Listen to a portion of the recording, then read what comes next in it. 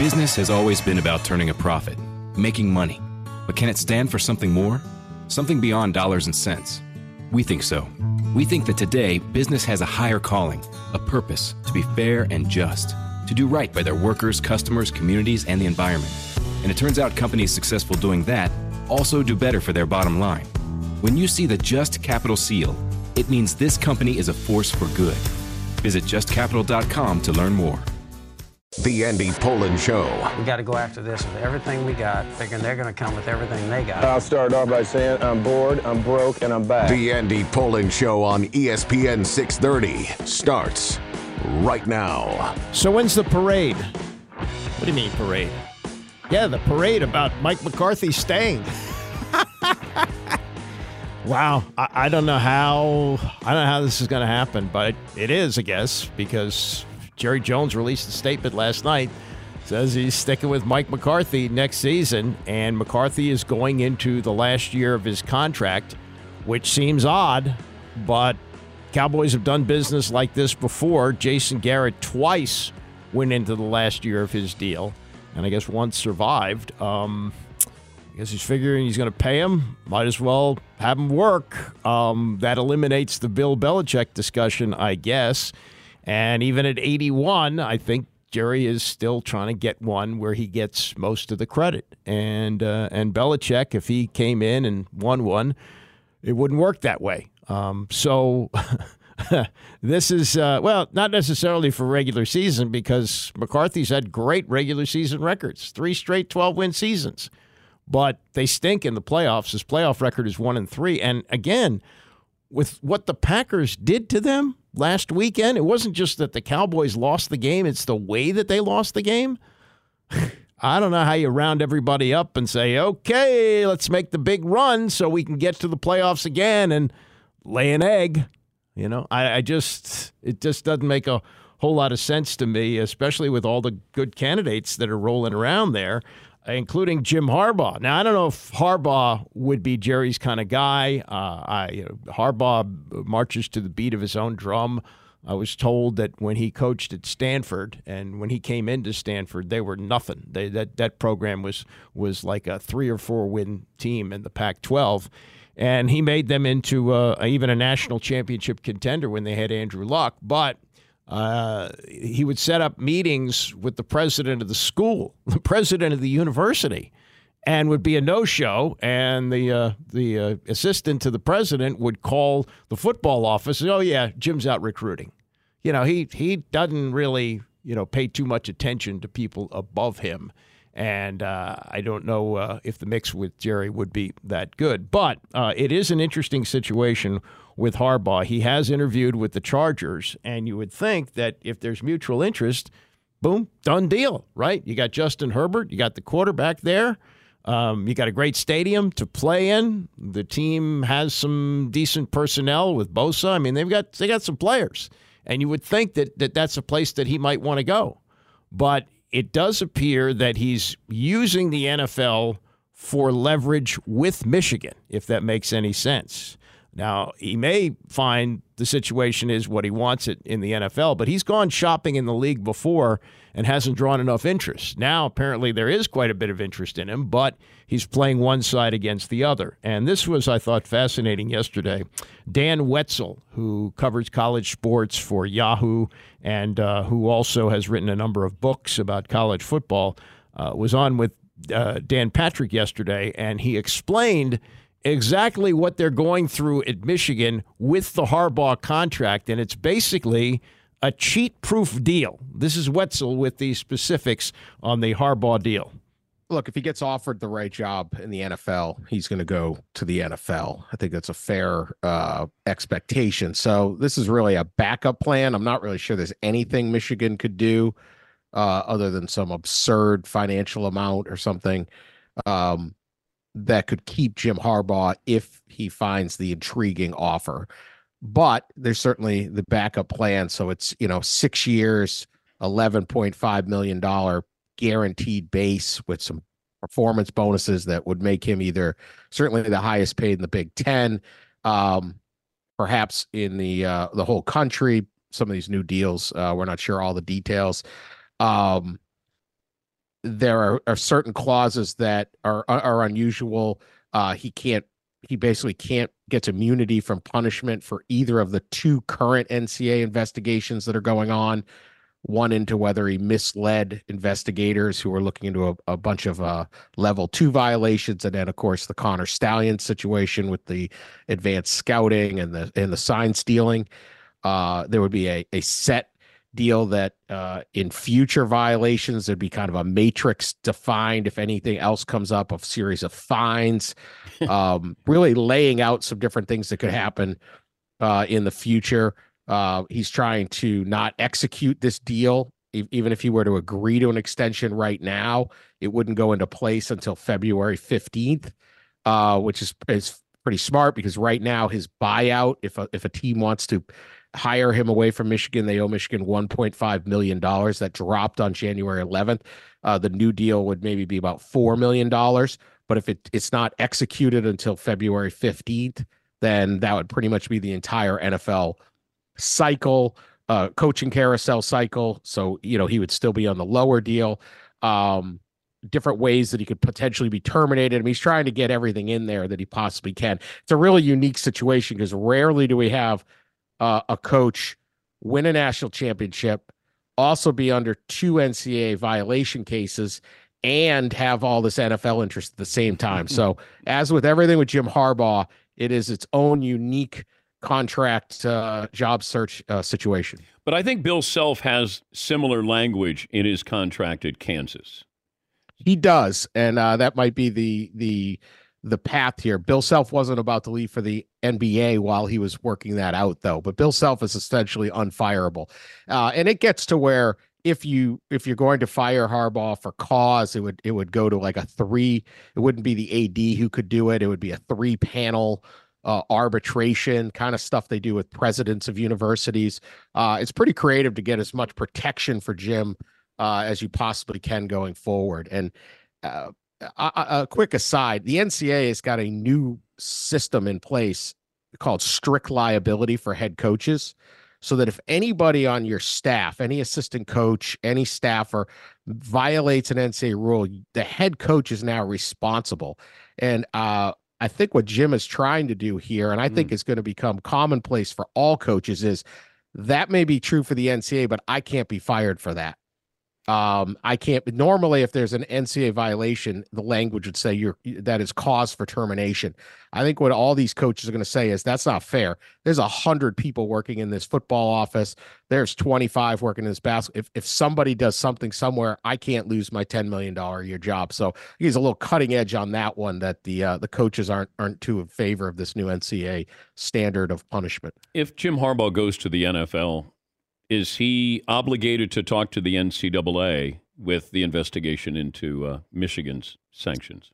He is not. So once you're not an NCAA coach, you are free to walk away, and they mercifully do not have the power to compel testimony. I don't think we need that out of NCAA investigators. Is it Harbaugh wants to go to the NFL? I'm trying to figure out, if I'm Michigan in this situation, like at what point do you say, we're going to move on here? Can they move on from Jim Harbaugh before Jim Harbaugh moves on from them? He's 40-3 in the last 3 years. Just won the national title. Yeah, but they won 6 games without him on the sideline. They did, but it was they won half a national title in 1997, and the one before that was 1948. So Jim Harbaugh has a tremendous amount of support, certainly amongst the fans and boosters, and the school. They want to keep him. But I agree with you. I think there's only so much you can do. Look, if you want to go to the Chargers, go to the Chargers. And look, there's 7 jobs open now. We could still get Dallas. We could still get Philly. Probably not Pittsburgh, we're hearing now, but you don't know. We're starting to get into real franchise. This isn't like, do you want to go to Carolina and lose and get fired in 2 years? These are real opportunities. He's already interviewed at 2 spots. So I kind of feel like if Jim Harbaugh can't get an NFL job this year, it's not going to happen. And if you're Michigan, you kind of like, look, we'll pay you. We'll give you some stuff. We'll protect you. We've been behind you all the way. But to just walk away from them, they're not ready to do that. And that's just the situation. He 15-0 does a lot for your juice on campus. No question. That's Dan Wetzel of Yahoo, and he brings up a point about what can a coach be charged with being responsible for, and what Harbaugh has in this contract apparently is, okay, if they find, violations, the sign stealing, all that stuff, he doesn't get tagged with it and still gets to keep all of his money, isn't fired, et cetera. And he, as Wetzel said, this is going to be the way all coach contracts are written. So basically you can do the whole Sergeant Schultz thing as long as you want. I know nothing. And I was just thinking about the Joe Paterno situation at Penn State when the Jerry Sandusky horrible scandal surfaced. And you had Paterno trying to distance himself from it, but he wasn't able to do it. Even though he may or may not have had direct knowledge of the horrible, heinous acts that were going on, he was ultimately charged with being responsible for the program and was fired. And, he was in his 80s, and it made sense for him to go anyway. But that's, they took down his statue. It was an ugly, ugly period for Penn State and certainly for Paterno. If these new contracts are written in such a way, does he, and it sounds like that's the way it's going, because coaches are saying, well, I can't, there's a lot of people working on these staffs. I don't know what they're going to do. He may or may not know. Now, coaches have told me that it's your job to know everything that goes on in your program. But the way this deal could be written if Harbaugh stays is, well, yeah, you're supposed to know, but if you don't know, it's not your fault. Interesting. This is Rick Spielman. Rick Spielman is continuing to be employed by CBS as an insider on the draft and the NFL, former Vikings executive, but was part of the committee that chose Adam Peters as the new general manager of the Commanders, and he hasn't left his day job, still doing that. So yesterday on a podcast that he does on CBS Sports, he explained exactly what his role is with the Commanders. I have no involvement with Adam in personnel decisions and evaluation of players.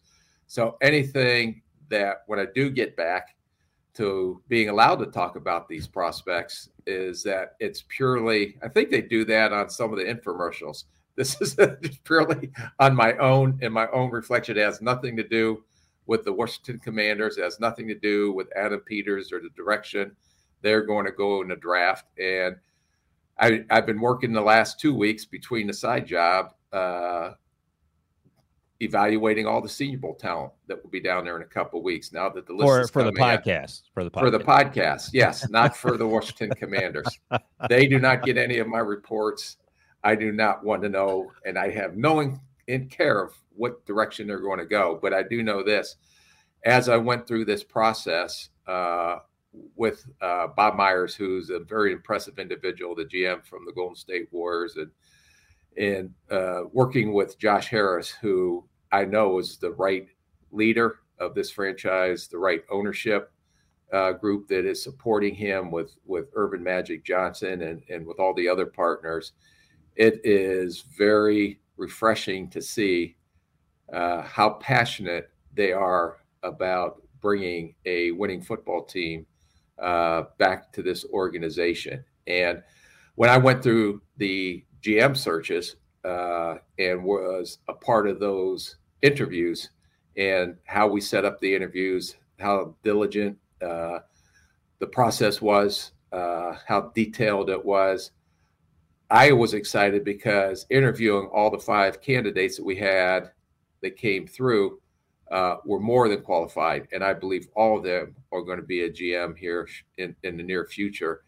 But I learned a lot of stuff too. I learned how different teams operate, how different teams run their draft process, analytics, sports science. So to me, as much as I was trying to interview them, I actually was really fascinated by the way the NFL has changed even 5-6 years ago, even 2 years when I was let go by the Minnesota Vikings, on how things are advancing in analytics, how things are advancing in sports science. So it's been an incredible experience for me and an incredible learning experience, because talking to all of these top flight talent evaluators, you get a very good insight on how each of these teams operate, and you can see why they have been so successful. That's Rick Spielman. So he's staying with CBS, continuing his day job, but is part of the committee that is helping to find a coach. And, you know, at the moment, it looks like Ben Johnson is far and away the first choice. We're going to find out more about that in the next hour. Tim Twentyman, who covers the Lions for DetroitLions.com, an insider, he'll give us a picture of him. But he seems to be the front runner for that. But they're doing their due diligence. And according to Sports Illustrated, Spielman spent from 7:30 in the morning until 11 at night checking out these other candidates for the job. And I'm sure that they went into this saying, Peters is our guy. You know, I think that everything you heard prior to him being hired was far and away he was the best candidate. Tom Lavero's got it in his column today that Randy Mueller of The Athletic, he's a former general manager, worked for the Saints, he said it was a no-brainer to hire Peters. So they knew what they wanted to do, but, you know, as he said, he had to check in with everybody else. And I guess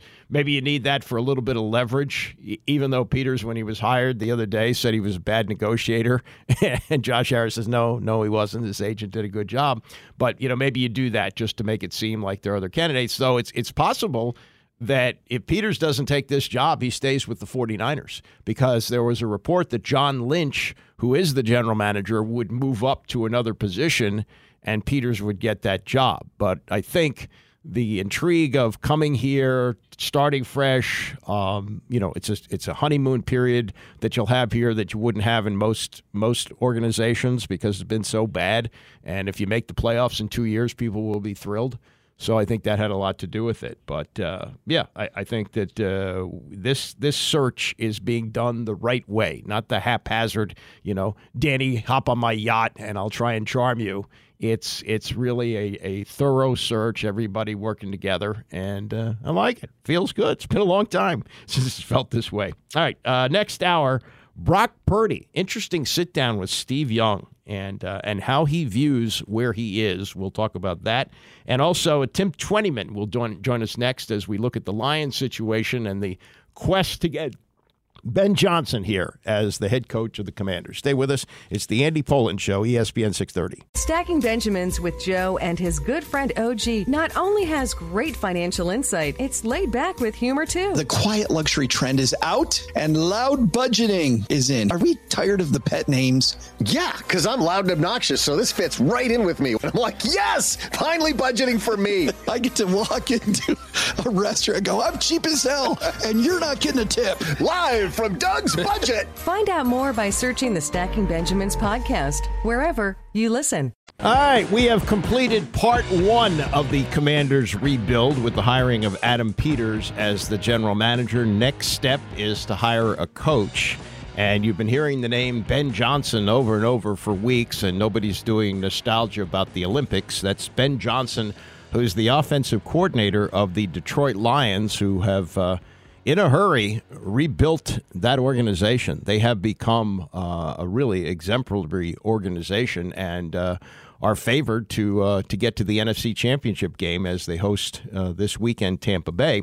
And we have Lions Insider Tim Twentyman with us. He writes for DetroitLions.com, and I want to delve into the playoff game as well, but our interest here is in Ben Johnson. So what can you tell us about him? Yeah, really smart guy. I think one of the things that Ben did really well is when he was given the offensive coordinator job from Dan Campbell. He was the tight ends coach before that, the pass game coordinator. He sometimes you'll be a coordinator and this is my offense, right? This is my concepts. This is what I do. This is how it is, and everyone fits in line. Well, that's not what Ben Johnson did. Ben Johnson sat down with Jared Goff and said, Jared, what do you like? What do you do well?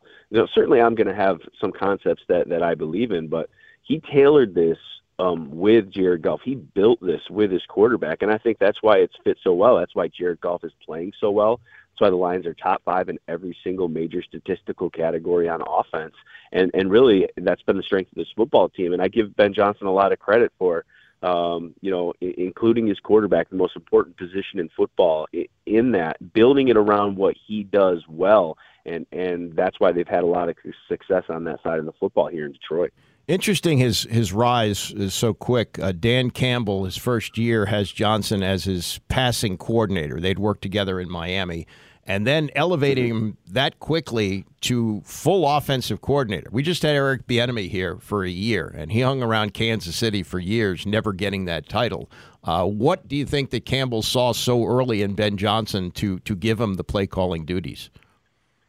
Yeah, he's really bright. I mean, it doesn't take long. If you talk to Ben Johnson for about 10 minutes, you'll walk away pretty darn impressed with how intelligent he is. He's just really smart, knows offensive football, is really creative in terms of his run schemes. Detroit can run inside, they can run outside. Obviously, they have a top 3 offensive line, which helps everything you do offensively. But he's just a really creative mind. He does a great job of setting plays up. He'll run something in the first quarter. Remember the look he got, and we'll just sit on that, and then boom, in the fourth quarter, he'll throw the counter to that when he gets that same look or sees it set up. He just has a great mind for offensive football. He's special, and I know the fans in Detroit will certainly be upset if and when he goes, but it's certainly well-deserved with how well this offense has played the last 2 years. Talking to Tim Twentyman, who's the Lions Insider for DetroitLions.com, and we're talking about Ben Johnson and the desire here, it appears, to bring him in as the head coach. You mentioned the relationship with Jared Goff. Things are a little bit different here. You did have Sam Howell a full year as a starter, but I think with the way the season ended, nobody really expects he's the quarterback of the future. With Goff, it was a reclamation project. I mean, he had taken a team to a Super Bowl with the Rams, so it seemed like it was a rebuilding of his confidence.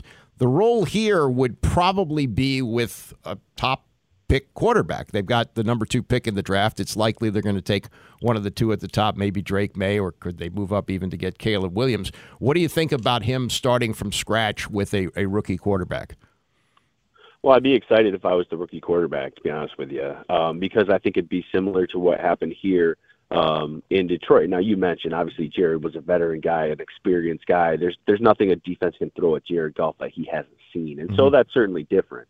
But I would expect the same thing. He's going to sit down with that young quarterback, and they're going to find out what he does well, what he doesn't do so well. They're going to work really hard to fix those things that he doesn't do well, but they're going to build the offense and around what he does well. And I just think when you're resetting the offense, when you're resetting an organization at the quarterback position, put that young man in the best position to win, right? Find out what he does well. Let's tailor our offense a little bit around that. We're going to have to do some other stuff. So he's going to have to get better, but let's start with what he does well, and that's what Ben Johnson will give you as the offensive coordinator. He is going to, your offense is really going to excel at the things your quarterback does well. Okay, and that's it is a quarterback league, as we know. Just to back up a little bit on Goff, when the trade was made with the Matt Stafford deal, it seemed to me like that was like he was being offloaded. Roll out his contract. You're going to lose anyway, and the future is probably going to be with somebody else. At what point do you think the coaching staff realized, oh, wait a minute, we got a quarterback here who could be our quarterback of the future? Yeah, I think it was the second half of last year. Obviously when he got here in 21, they only had 3 wins, but they were void of talent around him. They started to draft well, get guys like Penei Sewell here, get a guy like Amon-Ra St. Brown, and it was really the second half of last year when they went 8-2 down the stretch, nearly made the playoffs after a 1-6 start. I think, and Jared played so well, and was the big reason why they were 8-2 during that stretch. I think that was when you really started to think, okay, I think he's our guy. But really, and then that was solidified this year. I think there were still some question marks, going into this year. But the way that he kicked off the season, the way this team started, the way that Jared has played really all season long, 4,500 yards, 30 touchdowns, is the first alternate for the Pro Bowl. So, I think he's solidified the fact that he's their guy. And then, you win the first division championship for this organization in 30 years, and then you go win a playoff game, and now you're sitting in a good spot at home in the divisional round. I think there's no question that Jared Goff is the quarterback of the Detroit Lions for now and for the future. And I think a lot of people forget he's only 29 years old too. Yep.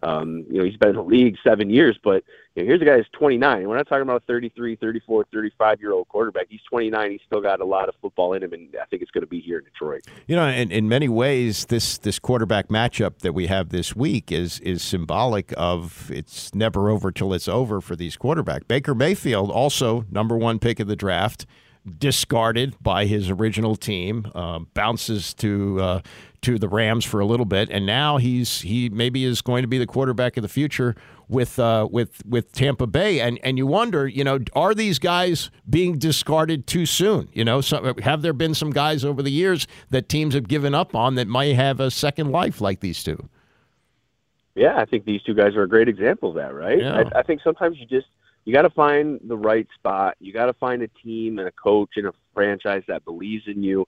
And then you talk to anybody in that locker room, Detroit, and I'm guessing Tampa Bay would be the same way.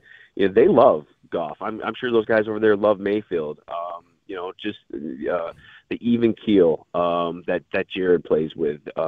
The ability to bounce back, never takes anything too big, too light. That's what's been so great about him. And then with Baker, you love that fiery side, right? A little trash talker. Yep. Guys can get around that too, and that's their mentality. So I think you got to find the right spot, the right offense, and then the right locker room. And I think in both places that's fit for both those guys. Talking to Tim Twentyman, Lions Insider. Now, I have said this over the past couple of years, how incredibly wrong I was about Dan Campbell. I was loud wrong. And that opening news conference when he talked about biting kneecaps, I said, ugh, what a lunkhead. Have seen these guys before. They're one and done. You never hear from them again. Did you at least roll your eyes at that news conference when he said that, or did you find yourself being a believer at that time? I think he just wanted to change the culture. That was really what that was about. This for so long, this was a franchise that just got walked over, and they weren't physical. And he wanted to change the whole culture. And what endeared me to Dan right away was when he walked in here when he was interviewing, when he was doing that, and they were walking on the indoor field. He got emotional because he was a guy that played here. He was on 0-16. He knows how hungry the fan base is. This is a football town. Yeah. There's not a lot of places in the NFL like this. Now, you haven't done a lot of winning in Detroit, but that's a faithful group, and no matter what, they were always filling Ford Field, and they were so hungry, and I think Dan realized that. He knew that, and he knew that this is a lunch pail city, right? It's Motor City, and he kind of tapped into that kind of grit, that lunch pail, let's go to work, and I think it just fit from the beginning. And so I don't think that speech would maybe fit in a lot of other places, but I think it fit in Detroit just because of what this city is, the mentality, the kind of work ethic and lunch pail type. And so, I think a lot of people in Detroit believed, even though a lot of people outside of Detroit, yourself included, did not. Yeah, no, I've seen that, and I thought maybe that's going to work at the high school level or maybe in college, but these guys are pros. They don't need that hairy high school stuff, and it is working. And here's something else I read recently. Where we have all these like analytics-based coaches like Mike McDaniel and Sean McVay, guys who didn't play in the NFL and have studied film and the numbers and so forth.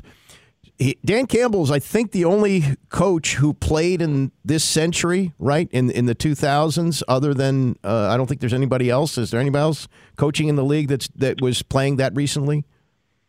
I guess you could, like Jared Mayo now, right? Yeah. Now just named. Yeah, just in New England. Now, yeah.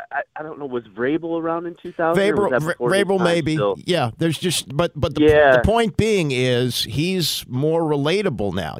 Like when we were growing up, it was Mike Ditka, and then before that even Tom Landry played in the 40s, and everybody had some playing experience before they could rise to head coach. That hasn't been the path in most cases recently, but here's a case where it has been, and it's obviously worked out. Well, I think the players can respect that because Dan Campbell's not going to ask a player to do anything he didn't do himself or wasn't asked to do. He's been here. He's been in this league. And so that's very relatable from a player's perspective. He's built a a coaching staff that's got a lot of guys, Mark Brunell, Antoine Randall L., a lot of guys who are former players. There's just something about a guy who's been in their position, who understands it, that I think is very relatable to players, and that certainly is the case with Dan Campbell and a lot of guys on his staff as well. Let's talk about this matchup. 6.5-point spread. The Lions beat the Bucs earlier this year. How much better are the Lions now than they played in that game? Yeah, I think both teams are better. The Lions won that game 20-6, but only rushed for 40 yards. This is a top 3 rushing offense. Tampa Bay did a really good job. And they've really done a good job all year stopping the run, but Lions didn't have rookie Jahmyr Gibbs in that game. He had a hamstring injury, and they lost David Montgomery in the second quarter to a rib injury. So I think it'll be definitely a different dynamic this time around with your 2 best running backs, and hopefully they stay healthy. But look, Jared Goff threw for 353 yards and 2 touchdowns. They really got it done through the air. I think they want to be more balanced this time around, especially at home. Detroit's at its best when they're running the football, and then Jared can play action and do some of those things. But look, Tampa Bay only scored 6 points, but Baker was a little bit off in that game. They had gotten behind Detroit's defense, I can remember, 3 times, and he overthrew the ball. That would have been touchdowns on at least 2 of them. Mm-hmm. So they had some opportunities to score points and make this game close, and they missed out on those. And look, that was when Tampa was that kicked off a bad stretch of 4 straight losses for them. They are definitely a very different football team right now. They've won 5 of their last 6. Baker's playing really well. We saw that in Philadelphia, and so I expect this game to be much closer than Vegas thinks it will be. I think these 2 teams can both score. They play really good defense, especially against the run. I expect it to be closer than Vegas thinks. We saw the reaction of what it was like to have a playoff win in Detroit. It's still a long way to go. They are favored in this game. Would likely have to go to San Francisco to play the NFC Championship game. But to be in a Super Bowl, go Packers. And actually, it's funny you say that because I was just thinking about this similar situation for the Redskins with the Doug Williams team, where Minnesota went to San Francisco and upset them, and it meant that Minnesota had to play at RFK Stadium, and that was the famous, Darryl Green knocking it away from Darren Nelson at the goal line with Joe Gibbs on his knees, and they went to the Super Bowl. So, if it goes that far, whether they have to play in San Francisco or they play at home, give us a perspective of. It sounds like you've been there a long time. Give us a perspective of what it would mean to the city. I mean, it would be insane. I mean, that atmosphere last week was the best atmosphere I've ever been a part of in my 15 years covering the NFL. I mean, they had packed the stadium and they were in their seats an hour before the game. I've never seen that before, where every seat was filled 45 minutes to an hour before the game. I mean, they were loud. They were electric. It was 4 hours straight. My ears were ringing afterward. It was an advantage, too. I mean, look, the Rams had to take 2 timeouts to avoid delay of game penalties that ended up being crucial at the end of that game and allowed Detroit to run out the clock. And so they view it as an advantage. And look, the fans are going to do what they can to see this football team continue to win, because they haven't been doing this a whole lot for a long time now, and they want this run to continue. Ford Field, I think, has become one of the best home field advantages in the league, and Detroit and the Lions fans are certainly going to make sure that's the case again on Sunday. Yeah, you could even hear it through the TV just how loud it was. So I'm really looking forward. Yeah, it was crazy. Yeah, it's a fun environment. If you ever get a chance, it rocks in there. I was there for the Super Bowl. It was 2006 when the Steelers won, and it's a good city, and fortunately the weather was like in the low 40s then, so it wasn't too bad. But, not like the reporter who asked the question this week about Tampa Bay playing. I'm just saying for the fans to be outside, there was actually we'll be 70. We'll be 72 in perfect conditions in Ford Field. Exactly. Hey, thanks, Tim. I appreciate the time. Yeah, no problem. Anytime. All right, that's Tim Twentyman, who is a Lions Insider for DetroitLions.com, and it's really a great story. I've known Dan Miller a long time, play-by-play voice of the team. He hasn't had many great games to call. He did the 0-16 team as well, which Dan Campbell played on, and I'm happy to be wrong because I think they're fun and he's fun to watch. If this works and it works in Detroit, I don't know whether it work in other cities, other teams, but it's working for Dan Campbell and the Lions. It's working for Brock Purdy, Mr. Irrelevant, who is hoping to stay healthy through the playoffs this year. Had he stayed healthy last year, perhaps the 49ers would have been in the Super Bowl, and we would have had maybe a rematch, Kansas City and San Francisco, but didn't happen. Purdy got hurt, but he's back this year and back, and as Greenberg says, better than ever. Talking to Steve Young yesterday, we'll play some of that conversation as we continue. It's the Andy Pollin Show, ESPN 630. Stacking Benjamins with Joe and his good friend OG not only has great financial insight, it's laid back with humor too. The quiet luxury trend is out and loud budgeting is in. Are we tired of the pet names? Yeah, because I'm loud and obnoxious, so this fits right in with me. I'm like, yes, finally budgeting for me. I get to walk into a restaurant and go, I'm cheap as hell, and you're not getting a tip. Live from Doug's Budget. Find out more by searching the Stacking Benjamins podcast, wherever you listen. The Andy Pollin Show on ESPN 630, the sports capital. We're in for Tony today. I'll spend some more time on this in the 11 o'clock hour, but I've mentioned it a couple of times in the updates. You may have seen this on ESPN.com. John Keim has covered the team for like 30 years, covered, of course, the entire Ron Rivera run here, and got Rivera to talk about what's next for him. And Rivera did say he wants to coach. Obviously, he's not going to be a head coach again. He says he's had several opportunities and would be interested in being a defensive coordinator. He said it wouldn't be difficult to return to doing that. Talked about how much he liked being the defensive coordinator here after he fired Jack Del Rio. Well, they weren't good. You may have liked it, but the team stunk. So I don't know how much interest there is, but he says there is, and I believe some teams are interested in talking to him. And he talked about, dealing with the, quote, stupid stuff. Well, it's kind of what you signed up for, though you didn't know those Washington Post investigations were coming and things like that. And then said about Sam Howell, he believes that Howell can be a starting quarterback. Well, he is a starting quarterback, has been. But he has this quote with John. He said, it was a big gamble. I put a lot on Sam, and I probably shouldn't have put as much pressure on him, and I think that was probably one of the mistakes I made this year. He didn't deserve to have that put on him. He's a good young quarterback, has some talent, has some ability, and I think that's something I should have backed off on. I should have been emphasizing he was going to be the guy that got the first opportunity. Just phrasing it that way would have taken a lot of pressure off him, just the kind that he hadn't been anointed. Well, based on his whiffs in the past, I think he was sort of in a position where he had to do that because given the unstableness of the organization at that time, they weren't going to really attract anybody. He'd already whiffed big time on the Carson Wentz thing. Plus, they got fleeced. They had to give up pretty decent draft picks to get a guy who was going to get cut. So they got taken on that. That Wentz was a complete disaster. He said that was his move. Through no fault of his own, the Ryan Fitzpatrick thing didn't work out. Okay, he played 16 plays, and that was it. And then going back to Dwayne Haskins, that's probably the first mistake he made. And I don't know this, but it would seem to me he committed to Dan Snyder that he was going to try and see if there was anything that he could get out of him, as opposed to looking at the draft and saying, yes, Chase Young may be a generational defensive talent, but we still need a quarterback. He went into that year thinking, maybe I can revive Dwayne Haskins. And being a defensive guy, he was enticed by this incredible college talent who has yet to prove what he can do in the NFL because of injury and whatnot. But, had he gone into that season with his eyes more wide open about what they had seen from Dwayne Haskins in his rookie year, the entire run might have been different. Might have. There's a lot of mistakes he made in personnel, obviously, where you've got Adam Peters coming in as the general manager, and he's asked about the roster, and he said, there's some cornerstones, but there's a lot of work to do.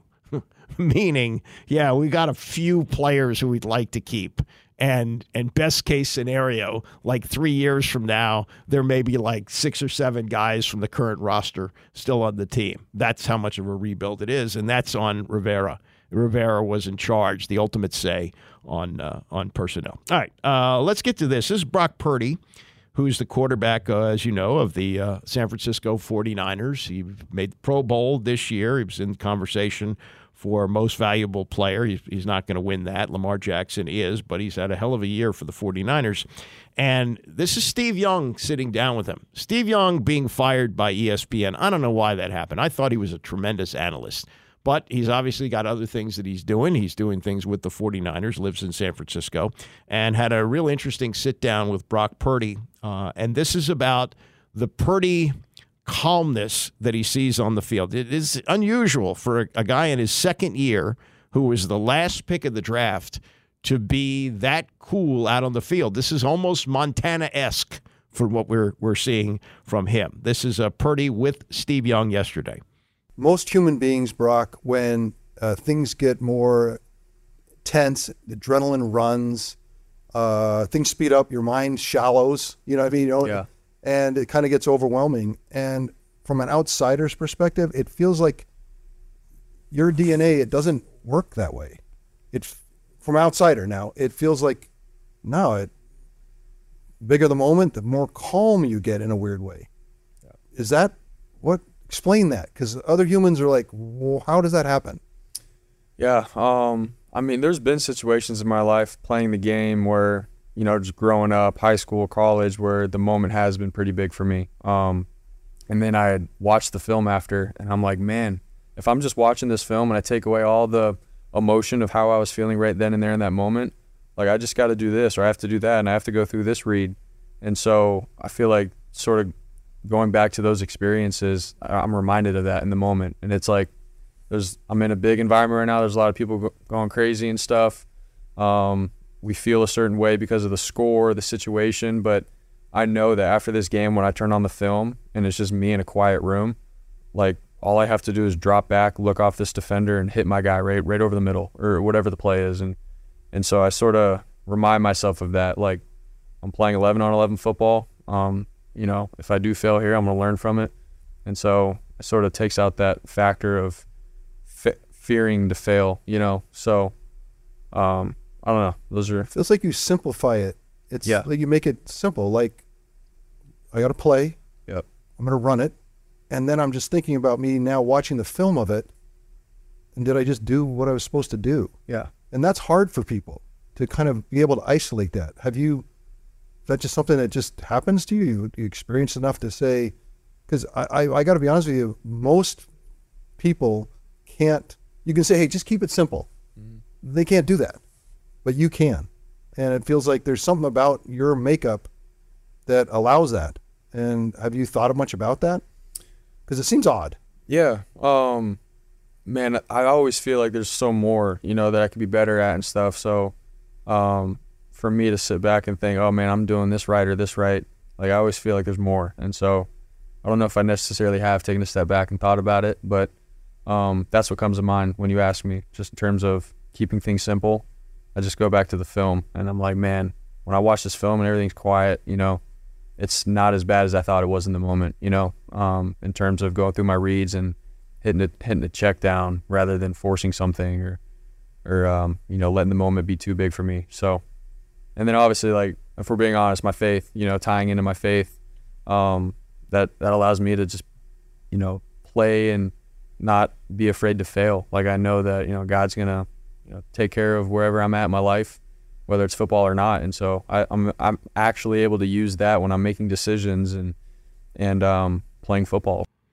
Well, whatever works. The calmness in the face of a storm. We're giving a lot of credit to Sam Howell during the season about that. You had offensive linemen saying, "I've never seen anybody who gets his butt kicked and comes back in and acts like nothing happened."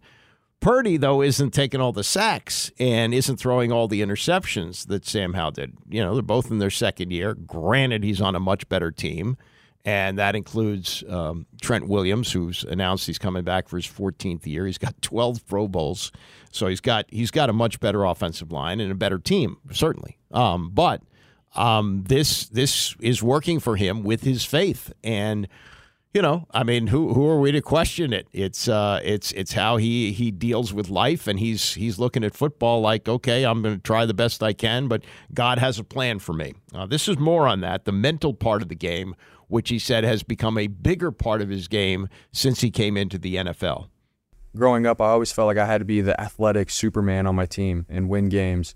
I feel like now it's like, man, yes, win games, but not with your body so much, but with your mind. Win games by making consistent, the right decision consistently.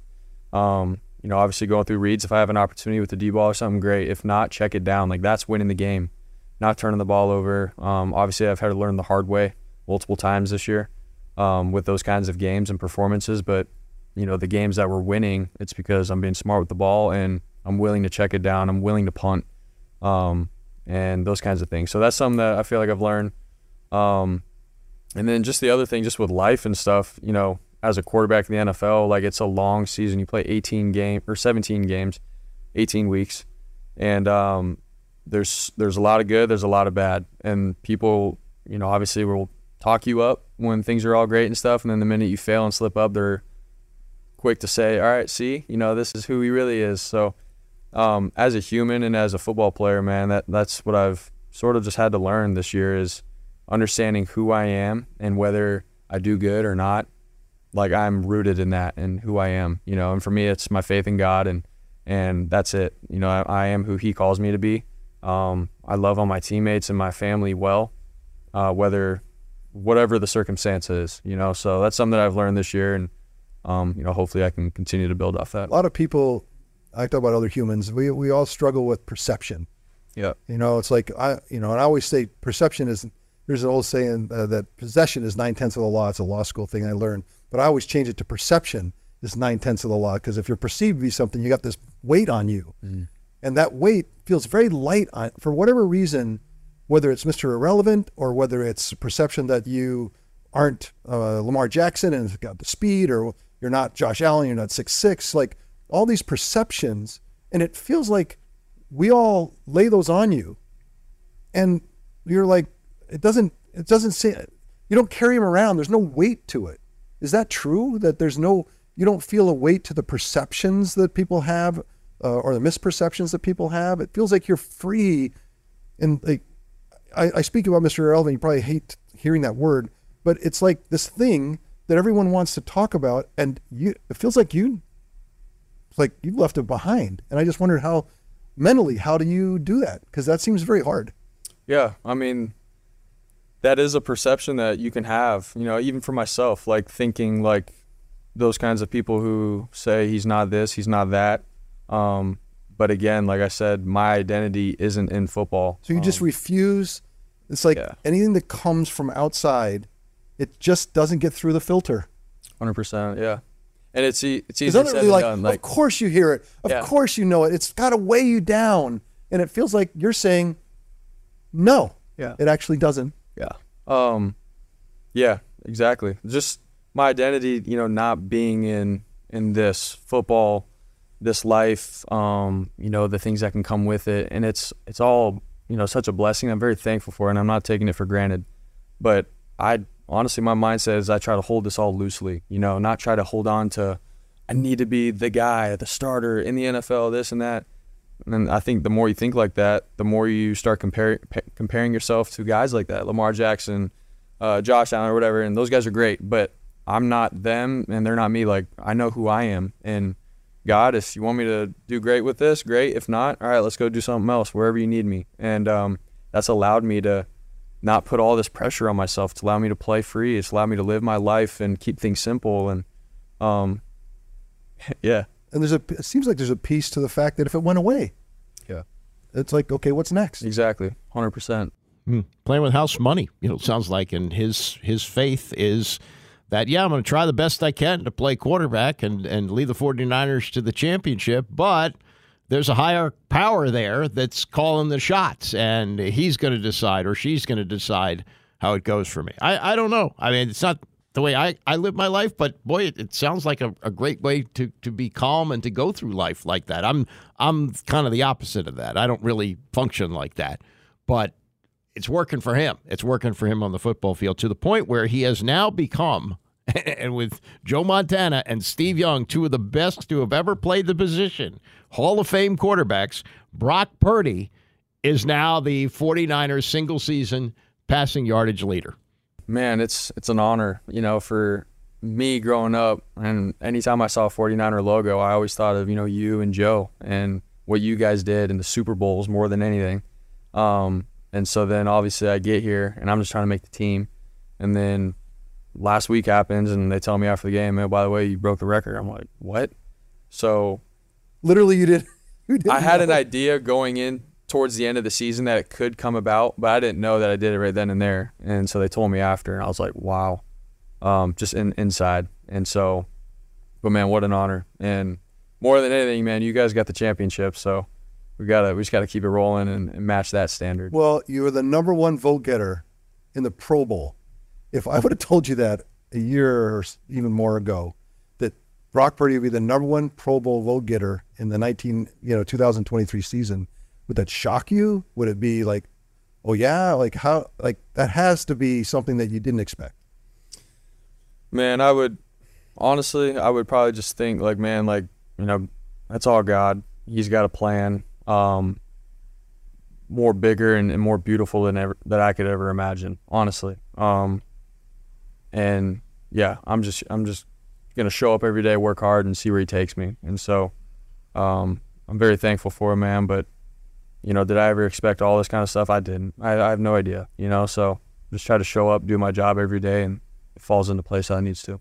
It's going to fall into place tomorrow or Saturday night when the 49ers host the Green Bay Packers. It's a remarkable story. Somebody who wasn't just a late round pick, he was the last pick of the draft, and could wind up hosting the Super Bowl MVP trophy in 2 years.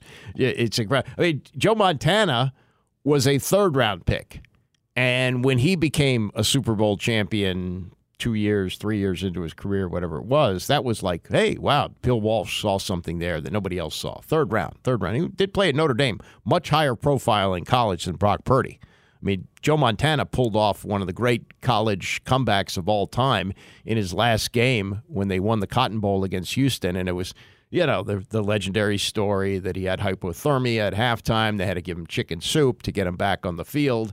And he made it back for the fourth quarter and pulled off one of the great comebacks ever. So we knew about him. I mean, nobody knew about Brock Purdy when he was Mr. Irrelevant. You may have, if you're a big fan, you saw him play at Iowa State, but not really that known. And to have gotten to this point as quickly as he did, there's a lot of things that went in his favor, including injuries to Jimmy Garoppolo, including being with the right organization. The 49ers, who with Adam Peters, who was there, helped to acquire a lot of the talent. A lot of things happened for him in a way that might not happen anywhere else. But the attitude that he has, like, hey, whatever, I'll just do the best I can, and whatever the plan is for me, that's the plan. Latest from Ian Rappaport of the NFL Network is that Bill Belichick is going to get a second interview with the Atlanta Falcons. And he did that Monday night. He met with Arthur Blank, and I guess there's enough interest on both sides for him to come back. I think this might be the right spot for him. Now, we had Chris Price on from the Boston Globe this week, and he covered almost all of Belichick's run with the Patriots. And he thought, the best place for him is Dallas. He says this is kind of a Pat Riley thing. Pat Riley went from the Chicago Bulls with Michael Jordan to Kobe Bryant and the Lakers. Not that they have superstar talent with the Cowboys, not that Dak Prescott is anywhere near Tom Brady, but it's the glamour team. The Lakers are the glamour team. It fits. Well, last night, Jerry Jones put out a statement announcing that Mike McCarthy's going to be back, and he's going to be back with 1 year left on his contract, and that's not unusual for Jerry. He's done this before. So Jason Garrett, twice in his run, he lasted, I think, 10 years with the Cowboys.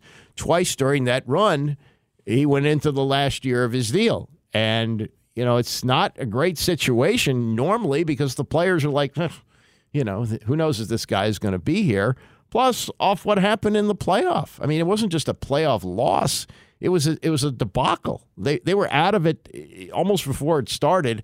And how about Kyle Shanahan's comment this week when he was asked about preparation?